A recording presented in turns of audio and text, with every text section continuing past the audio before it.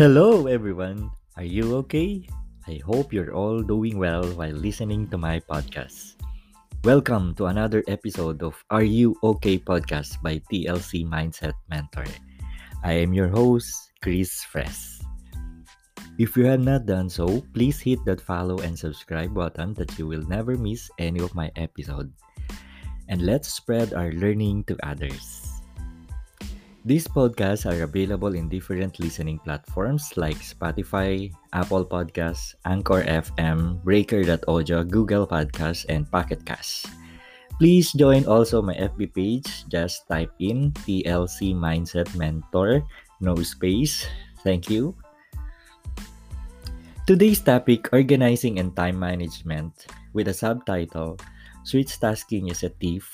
This is a part 1 of the 2 series episode.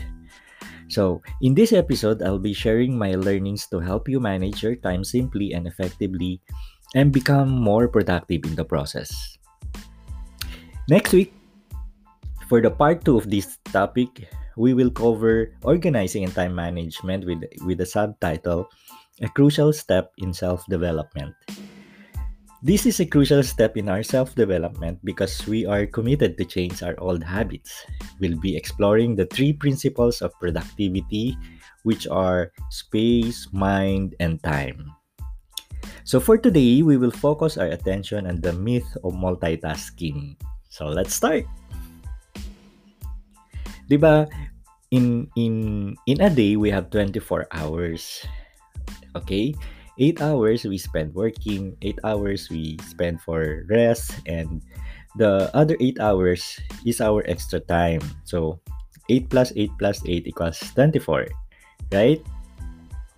So by the way, do you wonder where this extra 8 hours is spent? So isipin natin. So kung natutulog ka ng 8 hours, nag-work ka ng 8 hours, saan napupunta yung 8 hours? Okay? To some of us, probably this is spent for travel time to and from work. So, like for example, the government employees or the private employees they need to report sa offices nila. So, they allot at least 2 hours travel time to and from work, lalo na yung dahil in considering of the traffic, right? So, so let's just say total time for travel time per day is 4 hours. So, the extra time is 8 hours, right? So, meron na tayong na-consume na 4 hours doon. So, and 2 hours is spent natin for preparing to and from work. Siyempre, mag-prepare ka, maliligo ka, kakain ka sa bahay, ay handa mo yung mga gagawin mo sa bahay. So, we spend 2 hours. So, the extra time, 8 hours, na-consume na natin yung 4, na-consume na natin yung 2. Now, ang tanong ko, nasaan yung dalawang 2 hours pa na nawawala? So, probably ginagamit naman natin yun on our personal time para sa ating sarili, right? Tama ba? But for this session, ang ituturo ko sa inyo is paano tayo makakasave pa ng another 2 hours para sa atin, no? From Monday to Friday, ano pa ang makukuha natin o ma-spend natin. So our goal by listening to this podcast is makasave pa tayo ng another 2 hours per day. No, using the tips saka yung dun sa session later on, yung mga exercises natin mamaya. Okay? So ang tanong ko na ngayon, what would you do if you had an extra 10 hours per week?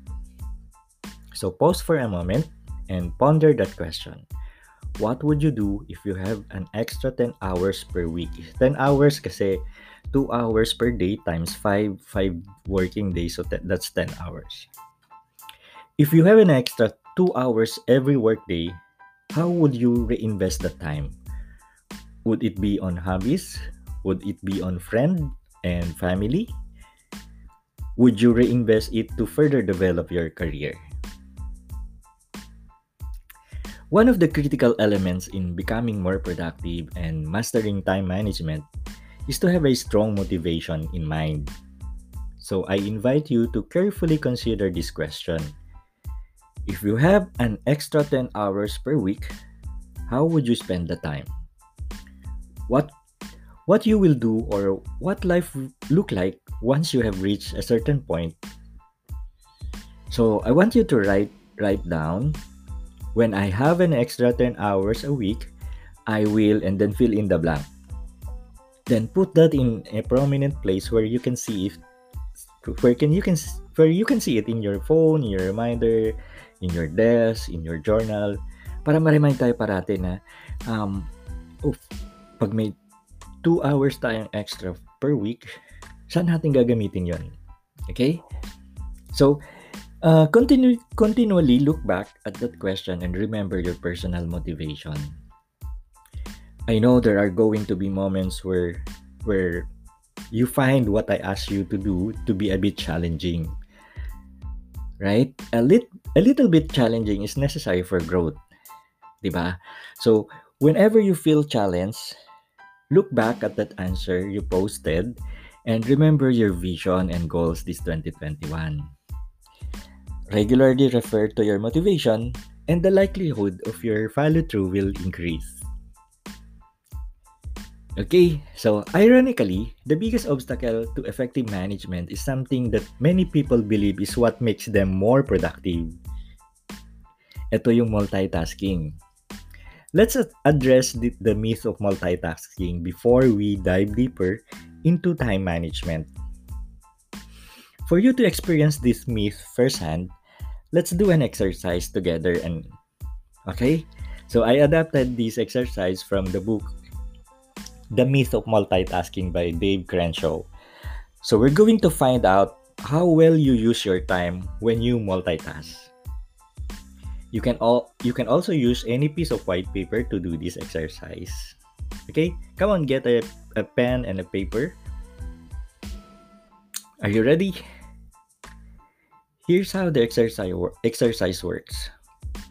Wait to hear all the instruction before you begin. So first, write down switch tasking is a thief in the first row. And then underneath that, in the second row, write the numbers 1 to 21. One number for every letter in that phrase. Use a timer while you do this and write down your time underneath the second row.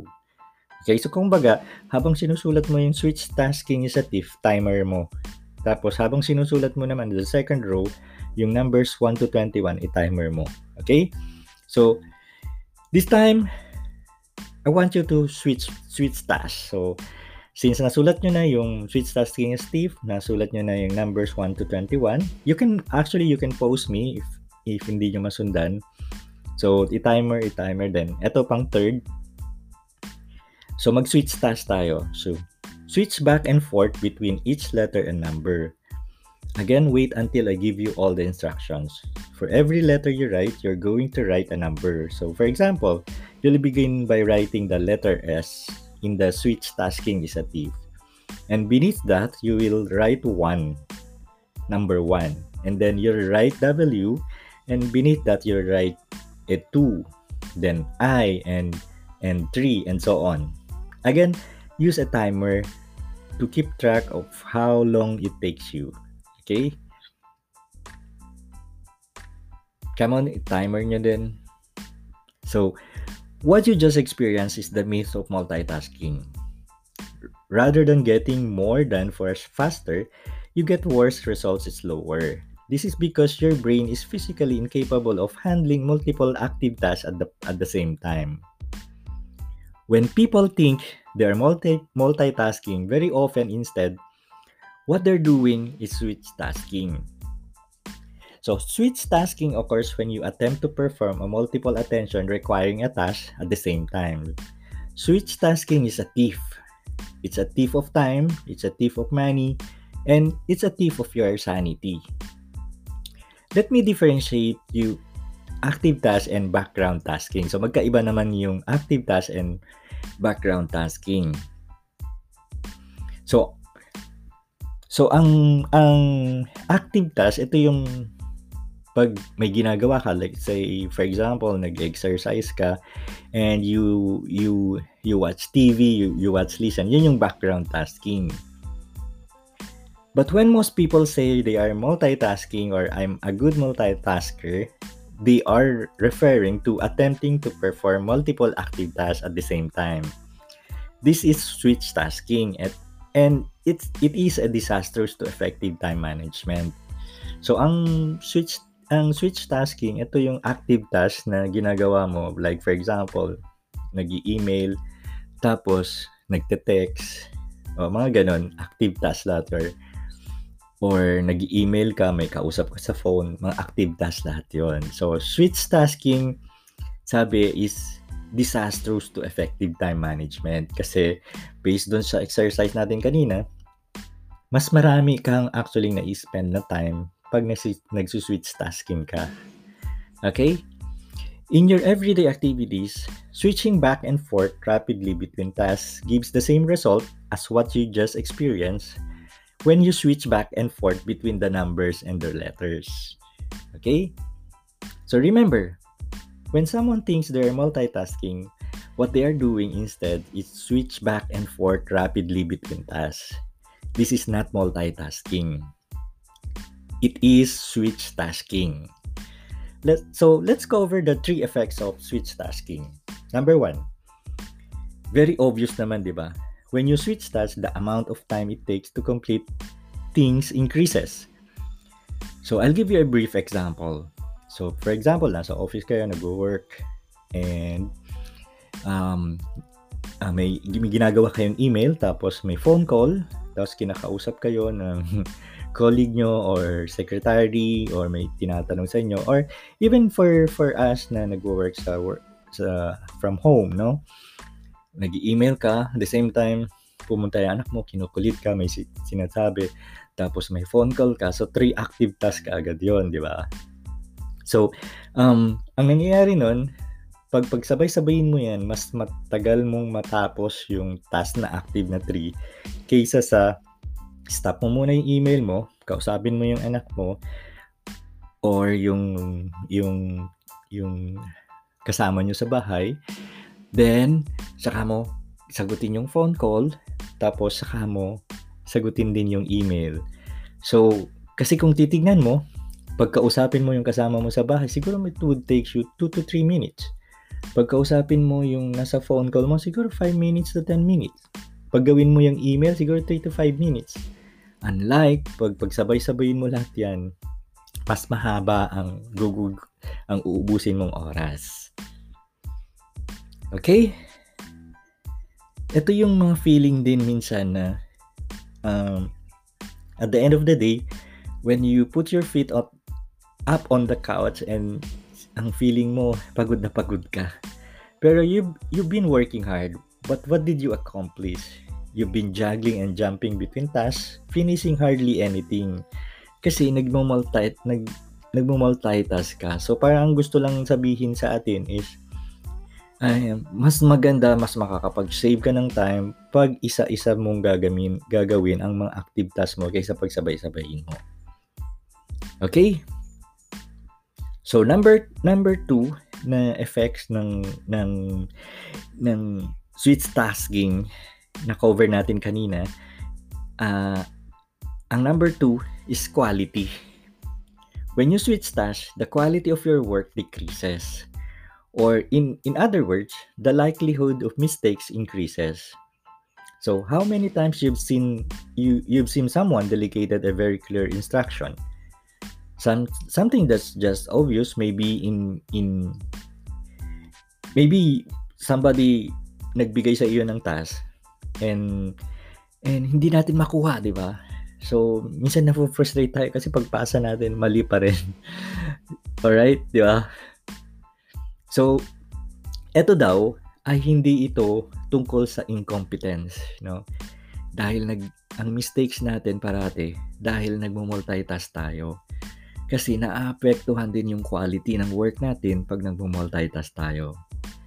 And the final effects of multitasking, perhaps, very obvious din, is nakakapag-increase siya ng impact ng stress levels natin.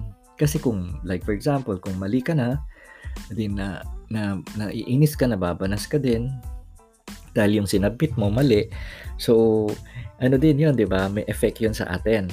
So, nakakapag-increase sa atin ng stress levels natin. Okay? So, are you still okay? So, let me recap. The three effects of multitasking, what most people are doing when they think they are multitasking, are the same amount time it takes to complete the things increases. The quality of the work you do decreases also, and your stress levels increase. Okay, the good news now, and the good news, meron naman tayong pwedeng gawin. Limitahan natin ang multitasking, o wag tayong multitask. Because multitasking is a thief. We'll be working on reducing the number of switches in your day, okay? So you'll be able to complete work faster, make less mistakes, and experience less overall stress. So for next week, part 2 of this podcast, we'll be sharing the 3 principles of productivity: space, mind, and time. I'll walk you through the process of identifying and managing these 3 principles in your life as we journey to self-development. Okay? This is all I have for you for this episode. If you like this episode, please share to someone you know and love so we will grow all together. Above all, please do not forget to pray to our Creator for guidance and strength as we journey in self-development. And as always, make your mission to turn all the circumstances and events of your life into opportunities to love and serve with joy and simplicity, lighting up the paths of the earth with faith and love. I appreciate you, and I hope that you will have an amazing day.